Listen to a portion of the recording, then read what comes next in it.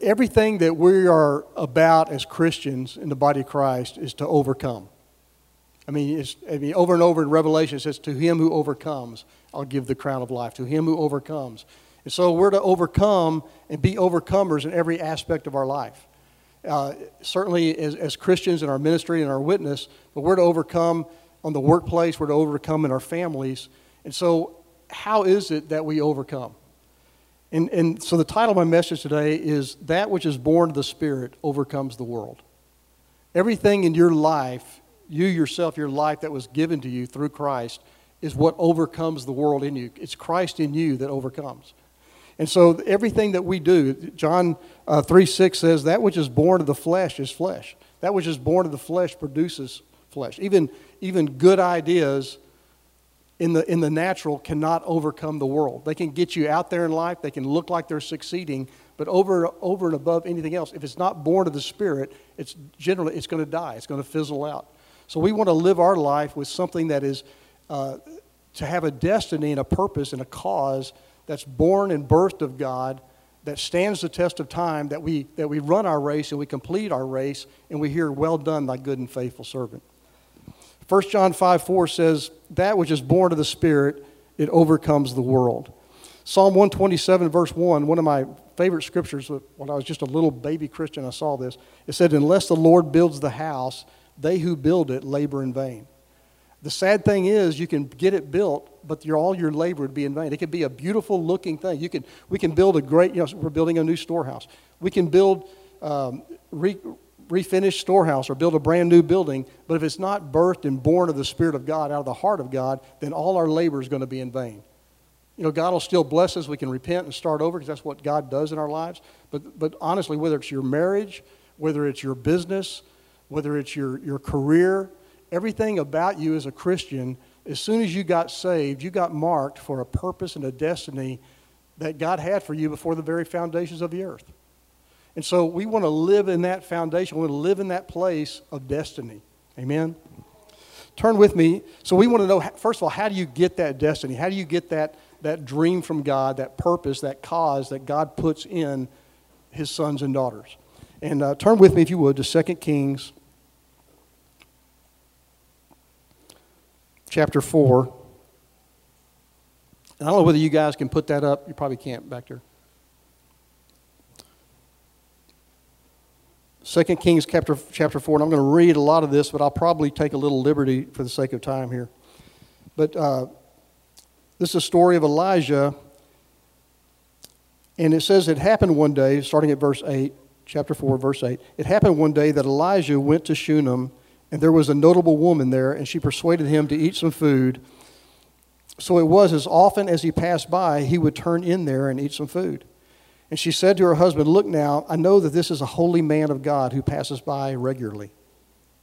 But please, let's make a small upper room on the wall, and let us put a bed for him there, and a table and a chair and a lampstand, so it will be that whenever he comes to us, he can turn in there.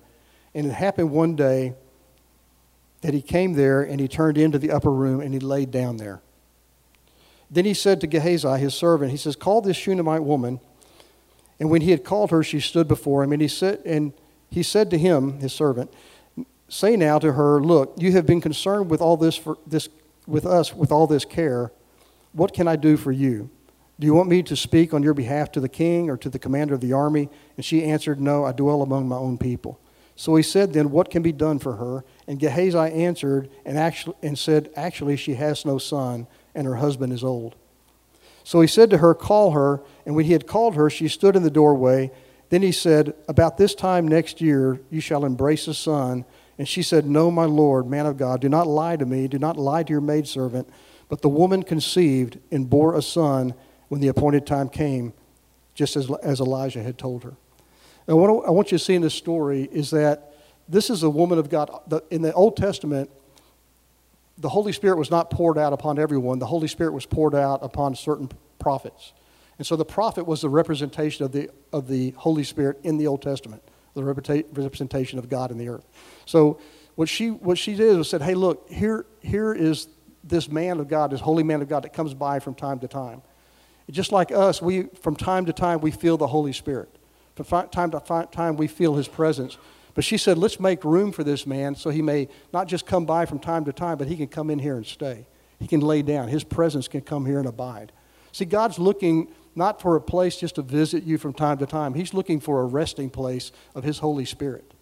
See, as the Bible says in Romans chapter 8, it says the earth is groaning and crying out for the manifestation of sons. The sons of God are those that have the Holy Spirit descending upon them and resting upon them. It says many are led by the Spirit of God. These are the sons of God.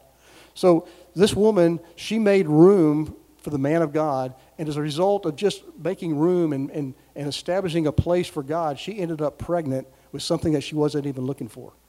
And see, Debbie and I, we cannot walk with those. I'm just telling you, I don't have any place for people who are looking for ministry or looking for to be the next big minister, the next big thing. I just can't walk with those kind of people. This woman wasn't looking for anything from God. She was just looking to make room for the presence of the Lord. And so those are the kind of people that God uses. If you look at every powerful saint of God, if you look at the Smith Wigglesworth and the Catherine Kuhlmans and the A.A. Allens, all those people, they were just simple people who just simply made room for God in their life. None of them were great men of God that went to a theological seminary to try to start some great ministry. They were just men of God who made room for God in their life and ended up pregnant with a cause, with a destiny, and with a purpose. Okay, so this woman makes room for God. She ends up pregnant and has a son. And if we read forward, I'm going to take a little bit. It says, as the child grew, this is verse 18, it happened one day that he went out with his father to the reapers, and he said to his father, my head, my head. And he said, he asked his servant, take and carry him to his mother. But when he had taken him to his mother and brought him to his mother, he sat on her knees till noon, and then he died. So what she got pregnant with seemingly died. It doesn't say it was her fault or her husband's fault or even the boy's fault, but what this woman found herself with, the cause that she had, suddenly in her, it seemed as if it had died. It did die. And so what she did is that she went, and I'm going to paraphrase here, she just said, went out to the field with her husband, got the servant, and she says, we're going to go to the man of God. And so her husband said, is everything well? She said, it is well. And she went straight forward to the man of God. And when Elijah saw her coming afar off, he told his servant, go out and meet her. And so he went out and met her. She ignored the servant of God, pushed him away basically, and said, no, I'm going to the one who got me pregnant in the first place. I'm not going to a man of God or a woman of God to try to resurrect something that died in me. I've got to go back to the one and to the place where it began. And so she went to this man of God, and he told his servant, he says, look, go take my staff and lay it into her house and lay the staff on the child and see if it'll raise him up. And so the staff in the Bible always represents, like Moses had the staff, it always represents the law. And a lot of times when something in you dies because of just discouragement, we talked about hope deferred earlier, when something that seemingly dies in you, a lot of times we come under legalism, we begin to beat ourselves up, we begin to strive and try to get it back what was lost. And I'm telling you, the only way to get it back is to go back to that place of intimacy that got you pregnant in the first place. So she wouldn't let go of the man of God. And so she gets him, and the rest of the story is, he comes and he lays down on the child, he lays his eyes upon his eyes, his mouth upon his mouth, lays down on the child, and the child comes back to life. And he brought it back to life. So this is a story of really getting pregnant because you just simply made room for God in your life.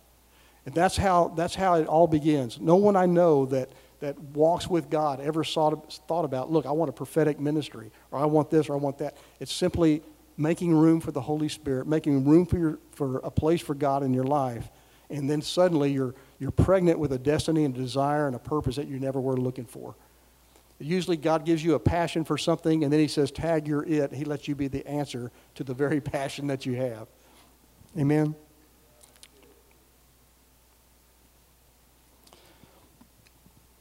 When God called Abraham, Hebrews chapter 11, verse 8 and 10, it says, Abraham went out, not knowing where he was going, but seeking a city which had foundations, whose builder and maker was God. So Abraham, God gives him a vision and calls him out, tells him to leave his family and go to the place that he called him. And so he goes out without any understanding. And that's what it's like when you get a vision from God. When you begin to start with God, you don't know how to get it done. You just start walking towards that God said, and then God gives it to you as you need it. Too many times we get an understanding of what God wants to do. We say, okay, God, I'll take it from here, you know. And then about 3 days later, we're going, help, you know. Because the vision gets you out there, but it keeps you out. You stay out there the same way you got it in the first place. That's by spending time with the Lord and spending time in that place. So Abraham goes out, not knowing where he was going, but seeking that city whose builder and maker was God, that God had promised him. And as you know the story, he took Lot, his nephew, with him. And Lot, the Bible says two cannot walk together unless they be of the Spirit. And we're talking about those things that are born of the Spirit. So the Bible says the land could not support both Lot and Abraham because they began to grow in cattle and wealth and so forth. And so the land could not support it. So Abraham said, look, Lot, let there be no strife between your people and my people, or between you and I, our families. He said, whichever way you want to go, you go, and I'll take the other direction. So Lot looked up in the natural, and he saw a walled city with a well-watered gardens, with well-watered fields. So it had water, and it was a walled city. It was an already built thing. And many times what we do is we get an understanding of what God wants, and we go to the place that's already built. See, we're living in a time where the things that God used to do in the church aren't working. That the church is forever moving forward. The Holy Spirit is always moving. And what the church does is they get a revelation of one thing, God uses it, and then we build a doctrine around that, and then we just stop there. God is always moving prophetically and moving us to our destiny of an end-time harvest that's really upon us right now. And so what used to work yesterday, a lot of times we get a vision from God, and I watch this all the time in my own life. As soon as God shows you something and gives you a purpose, it's like you try to fit it in what every other ministry looks exactly like. I'll never forget Kenneth Hagin. He's the apostle of faith, the Word of Faith message. Kenneth Hagin started the Rhema School and a big school and everything, and it's still going on today, I think. So he was praying one day. He said, Lord, you called me to build this school. And he said, it's like month to month. We just barely get by. He said, to meet the bills. And God said, school? I never told you to build me a school. I told you to teach my people the Word of Faith message. So he built this big school. I mean, we're talking about Dad Hagin, builds this big school, and God never told him to build it. He told him to teach the Word. So he was out there on his own. Let's put it that way. But God rescued him.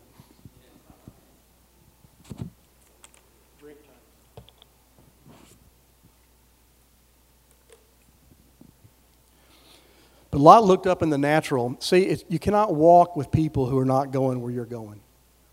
And there's things that in the church today that are already built, the big places, they're well-watered cities, the walls are already built.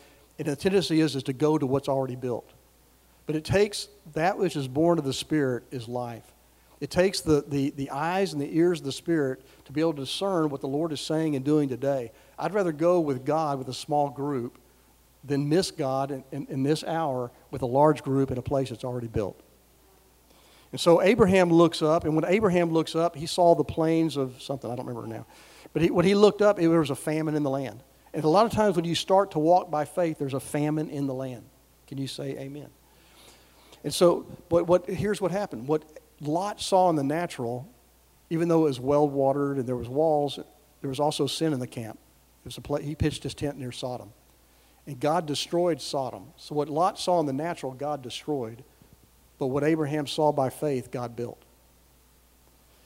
What you see by faith, what God has put in you by faith will overcome the world. It'll overcome discouragement. It'll overcome mistakes that you make.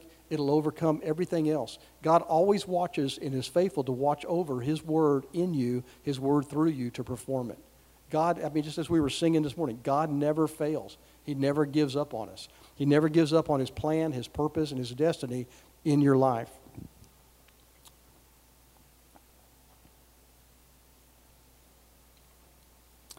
But see, we have to see by the eyes of the Spirit. Look, I love Nehemiah. When Nehemiah, God took Nehemiah up in the night and He showed him the wall. There's more in that one scripture than, unless God shows you the wall through His eyes and His heart for building, you can share your vision, but there'll never be the passion and the purity behind that vision if someone else takes it and runs with it. You know what I'm saying? When God takes you up in the night and He shows you the wall, He's imparting a part of His heart and a passion in His heart to see what He wants built in the earth. And that cannot be stolen. That's why it says Nehemiah purposed in his heart not to tell anyone else what God had shown him to do. It's too precious to let it get mixture in it with man's agenda and man's purposes. What God has called each one of you to do is unique and purposeful just for you, your cause, your destiny. Nobody else can do what God has called you to do. And see, the church today is like, so many times the church is gathered around a person's vision. But really, that's the old school. That's really, that's Saul's kingdom. The kingdom of Saul was all about Saul. Come and help me with my vision, with my destiny, with my purpose, and watch me minister. And you'll get your blessing too for helping me. That's not it. The true ministry of God is to serve at the feet of the people to make sure that the cause that God has put in your life, the vision that God's given your life, is never eclipsed by man, but you get everything you need to fulfill that calling and that destiny and that purpose.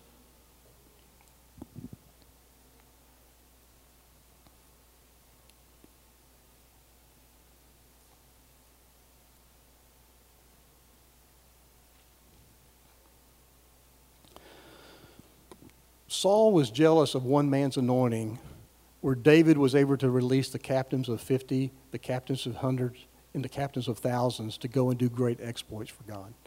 That's the difference of where we are now to where the church has been over the last 50 years, probably 100 years. Years ago, I love to get to tell this story, but for many, I love to hunt. I love the outdoors. And more than any place, when God speaks to me, he speaks to me when I'm outdoors hunting. And so for like about 20 or 25 years, I had bird dogs, and I used to go quail hunting all the time. And so most of my sermons, I have like the parable of the bird dogs, you know. So one day I was sitting at my desk and in my office, and I'm just meditating on the Lord and just enjoying his presence and talking to him. And all of a sudden he starts talking to me about my bird dogs. And he said to me, those bird dogs, he just said they're bought with a price. And my dogs they were very expensive dogs. He said they have royal bloodlines. And he says, and they have a purpose. And my dogs, it's like they're not, everything they do, they're fed, they're watered, they're trained. I mean, everything about them is for the purpose of hunting birds. And he showed me, like, these dogs, it's like, you know how other dogs, they get excited when you give them a bone or something. I mean, these dogs, they'll take the bone, but they really don't get excited about it. They walk, they stand. I can't explain it. They have a purpose about them that you see it just watching them. They're just born to do one thing, and that's hunt birds. And there's a lot of things that'll make them happy, like petting them or giving them a milk bone or something. But there's only one thing that gets them fulfilled, and that's doing the thing they're born to do, and that's hunt birds. And so as I'm in this time with the Lord, it's like suddenly I'm having a vision of my backyard, and the yard has a big fence around it, and then within that fence there's a pen where I have the bird dogs. And as I'm watching it, this person comes, and the gate's right there, but he doesn't go through the gate. He climbs over the fence. See, the true shepherd goes through the gate. So this guy was climbing over the fence, and every day he would go and tell my bird dogs, he'd say, let's go hunting. Now, see, the thing about hunting season for you guys, quail hunting is only 4 months out of the year, okay? So the other 8 months around, they just sit around and dream about hunting birds, you know?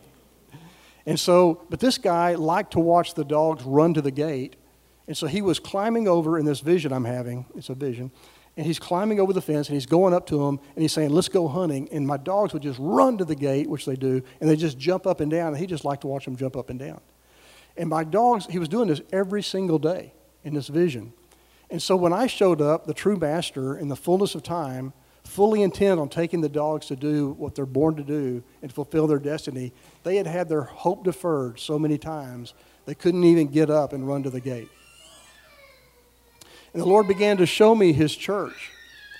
And he says that the house of Saul, which is what it is, it produces a people that are ever learning but never coming into the fulfillment and the destiny and the call of God upon their life. The Bible says in the last days the people would be ever learning but never coming to an understanding. And the truth is that Saul's kingdom can only produce hope deferred. You can never be fulfilled as a Christian in your calling and fulfilling the destiny that you're born to do by watching someone else do it and promising you that someday your day will come. So God wants to heal hope deferred today. He wants to heal this in you today. It's so amazing that John brought that up this morning in the worship. Abraham, as we know,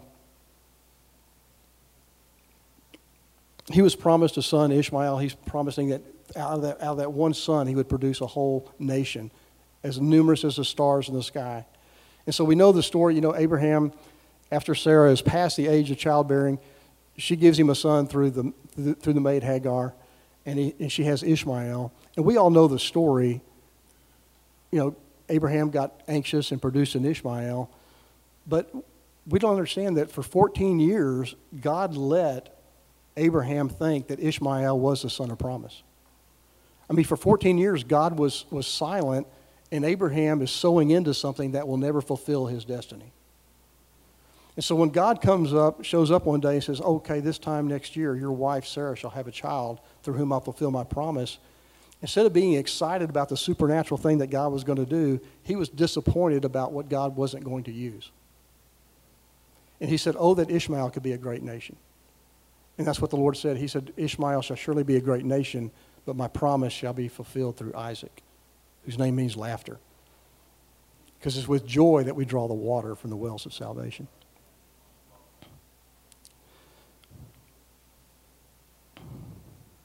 See, we can get so disappointed.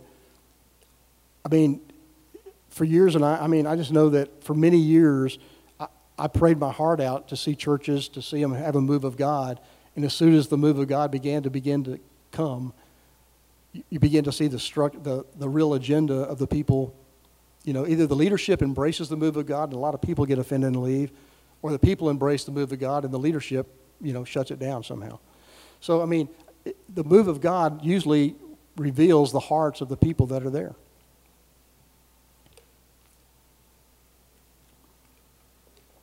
And so we watch things that we knew and prayed and believed that God was going to use, and God was using us only to watch it not be able to fulfill. It was a wineskin that could not fulfill the destiny and the purpose that God had.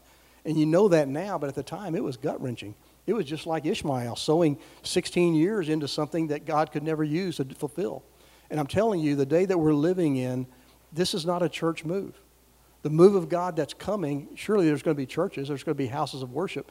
But I'm telling you, it's never been a time like this to occupy the gates of the city and the place that God has you, the places of influence that God put you in your business, in the schools, in the prisons, in the wherever God has placed you, especially in education, areas like that, the media. I mean, God is raising up people to possess and inhabit the gates of influence in this hour. Amen.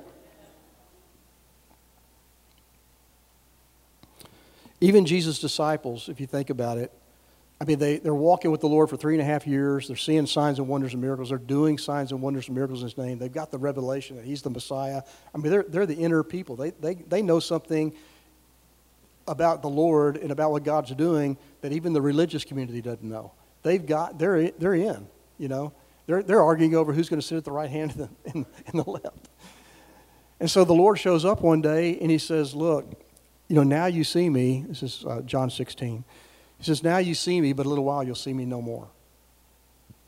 And they kind of reason among themselves. So finally He says, I tell you plainly, He says, you're like a woman who's come to the point of birth.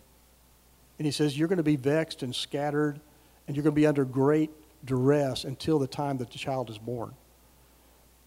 See, they didn't know that to fulfill the vision, there was a cross involved. And so, one minute they're happy, and the next minute they're realizing that, hey, they were pregnant with the end time move of God, and they didn't know it. He said, you're like a woman that's pregnant. So this is what God is doing. He said to them, He said, look, when the baby's born, you'll have great joy, and no one will ever take it from you again.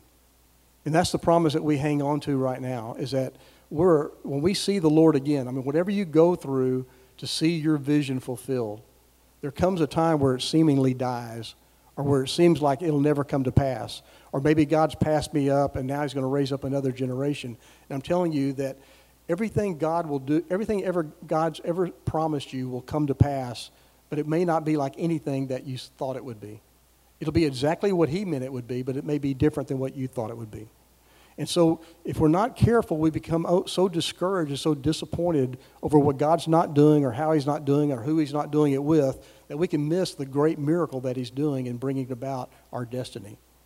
And the thing I love about David, King David, is that he had a revelation. First of all, he was a priest before he was a king. And even after he was a king, he remained a priest. And the way I see it is the only way to live every day. See, I think the church gets caught up, especially prophetic people. I'm a prophetic person. And so many times you can look for, I'm going to be happy and complete and satisfied and fulfilled as soon as the Lord does this. And in the meantime, there's that gap, and we're not enjoying life. I mean, David, whether he was fighting a battle, whether he was getting pursued by King Saul, whether he was nearing death, no matter what was going on in his life, he was living in worship because he was a priest. I mean, he lived. And so what I'm saying is that there is a life in Christ, and no matter what you're going through, if you maintain that place of just worshiping and being a priesthood first, a priest to the Lord, you'll always have life. And that's what the enemy's after. The enemy tries to steal your song. And you think about David, I mean, when Saul pursued him, I mean, David leaves, but he left with his mighty men. And these guys, this group of people, we always talk about the sons of Issachar, that they discerned the times and knew what they should do, but we never talk about what they discerned. I mean, literally what they discerned was that the Spirit of the Lord was lifting off of one kingdom and coming upon something else. And think about it. These guys left comfort. They left provision. They left their families. They left men they had fought battles with and went with God to pursue what God was doing rather than to stay in the place of comfort.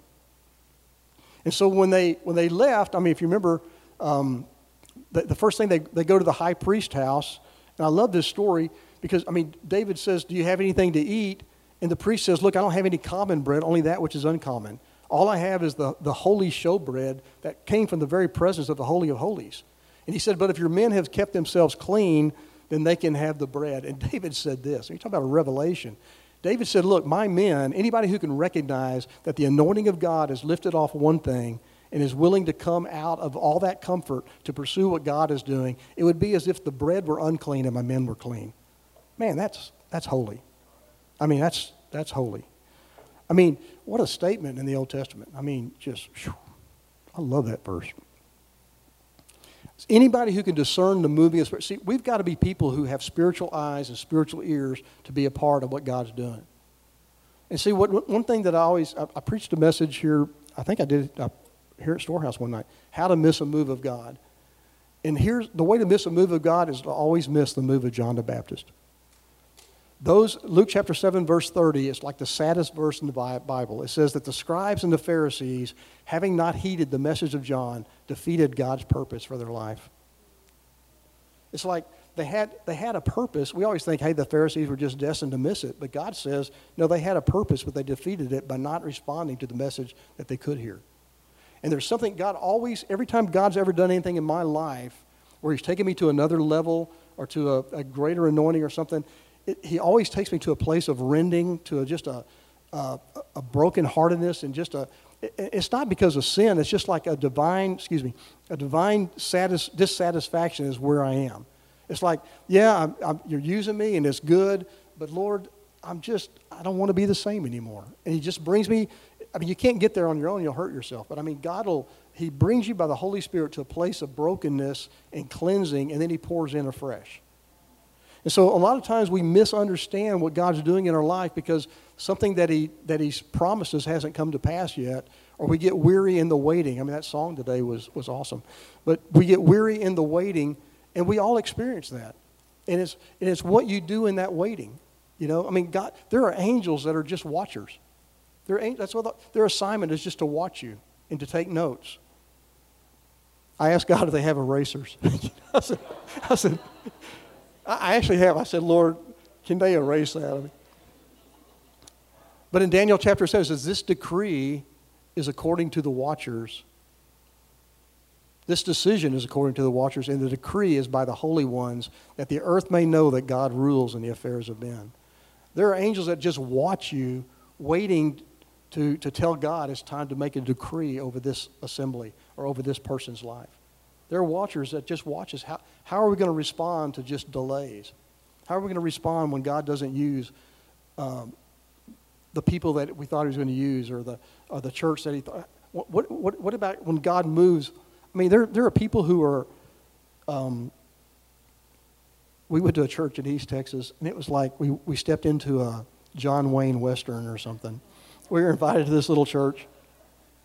And I mean, and they're literally singing number 22, and it's, out of the hymnal. And I mean, these sweet people, they're going to heaven. I mean, they are. I mean, most of them. I mean, they're going to heaven. And yet, at the same time, but they're not going to be part of the overcoming remnant that God's calling into destiny to be a part of the greatest move of God that we've ever seen in the earth. I mean, it was said David fulfilled the purpose of God in his life or his generation. That's the cry of my heart. Joshua and Caleb. I mean, here are two guys. They had the good report. They spy out the land. It was everything God said. They knew they were well able to overtake it. And they had to wait 40 years for another generation to enter in with. I mean, man, that's heartbreaking. But they spied out the land as sons, but they entered in as fathers to the next generation. And that's what God is doing now. He's raising up a younger generation to connect with an older generation to cross over and take cities for the glory and the kingdom of God.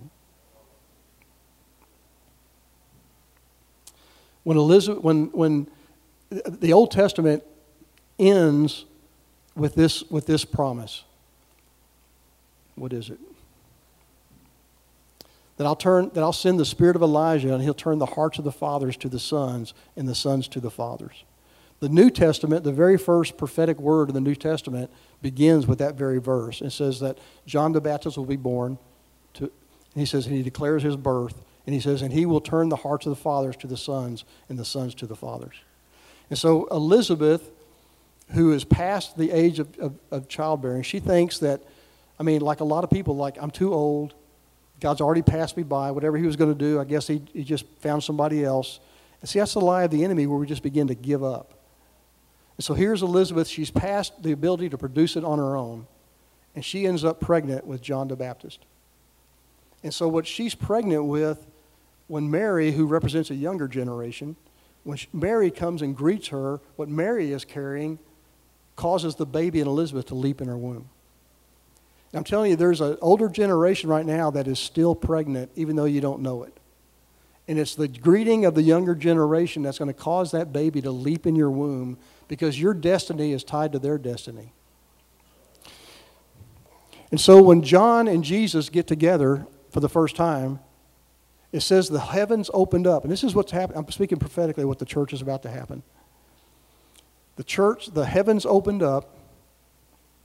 And the Father declared, "This is my beloved Son in whom I'm well pleased."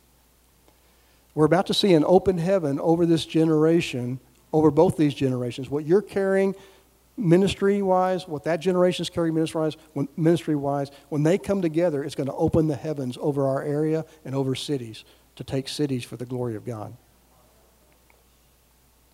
That verse of Scripture is the only place in Scripture where you see the Father, the Son, and the Holy Spirit in one place. You hear the voice of the Father, you see Jesus there, and you see the dove descending upon him. As in the days of Noah, so shall it be in the last days. When Noah sent out that dove, if you remember the story, he's on the ark. When Noah sent out the dove, Noah's name means rest giver. And we started talking today about making a place for the Lord to rest, a resting place for the Lord.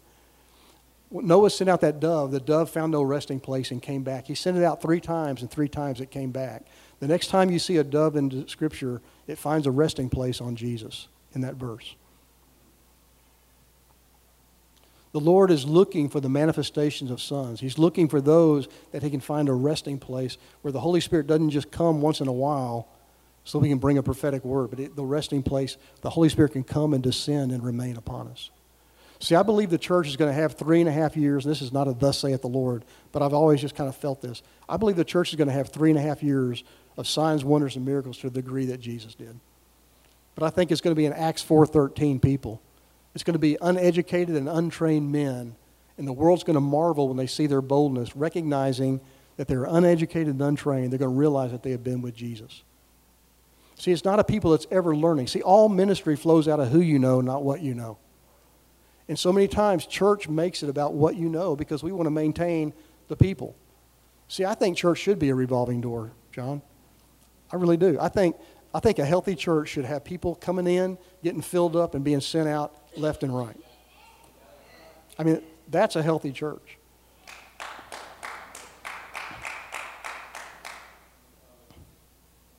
Yeah, scripture where it says, usually is used for finance, it says there's those that hold on to a thing, it comes to little, how does it say it?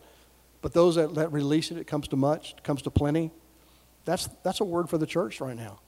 If you'll just let people go, God will always replenish them, and you'll bear the fruit that remains. But if you try to hold on to people, they become like those bird dogs. Their hope gets deferred, and they can't even run to the gate. The Lord showed me if you put a young puppy in with those bird dogs that had that hope deferred, that young dog would have run to the gate, and the other dogs would have attacked him because they were so jealous of his zeal and enthusiasm. That's what the church does. We enjoy putting the fire out. I'm talking about religion, okay? It enjoys putting the fire out in people because the fire is a threat to my ministry. So God wants a healthy church that's not insecure in their identity so they can release people to go do great exploits for God so that God gets the glory. Amen. See, we're crossing over with two generations like Joshua and Caleb did. When they crossed over, they took Jericho, was the first city. But the second city they took, this is Judges chapter 1. I'm not going to turn there. But in Judges chapter 1, the next city they took was a place called Debir. And it was formerly called Kiriath Sefer, and the name of that city meant books. So it was a city of books. So it was like where all the philosophies of men, where all the wisdom of the ages on scrolls and stuff is where they stored all that stuff. And that's what you got. The tree of knowledge can never enter into the things of the kingdom. And so the first city they took was that tree of knowledge, that kingdom place. And so Joshua says, hey, who's going to take this city for me? And his nephew, a guy named Othniel, rises up and says, I'll take the city. He said, well, first he says, what will be done for the man who'll take the city? He says, I'll give you my daughter in marriage. And so he gets the daughter in marriage, and she asks for the sloping fields with the upper and lower springs, which speaks of the former and the latter rain. This is what's happening now, is when the generation like Joshua and Caleb comes as fathers to the next generation, God's taking cities. See, I said earlier this year, I think at New Year's, I said, look, any church vision that's not connected to a city or a regional vision to take the city is not going to make it in the days ahead, because that's what God's doing. God's not into, Dallas doesn't need another church. Dallas needs to raise up city takers. I mean, God wants the atmosphere shifted over this land, over this city, so that the glory of God, fills Dallas, Texas. Let's stand up.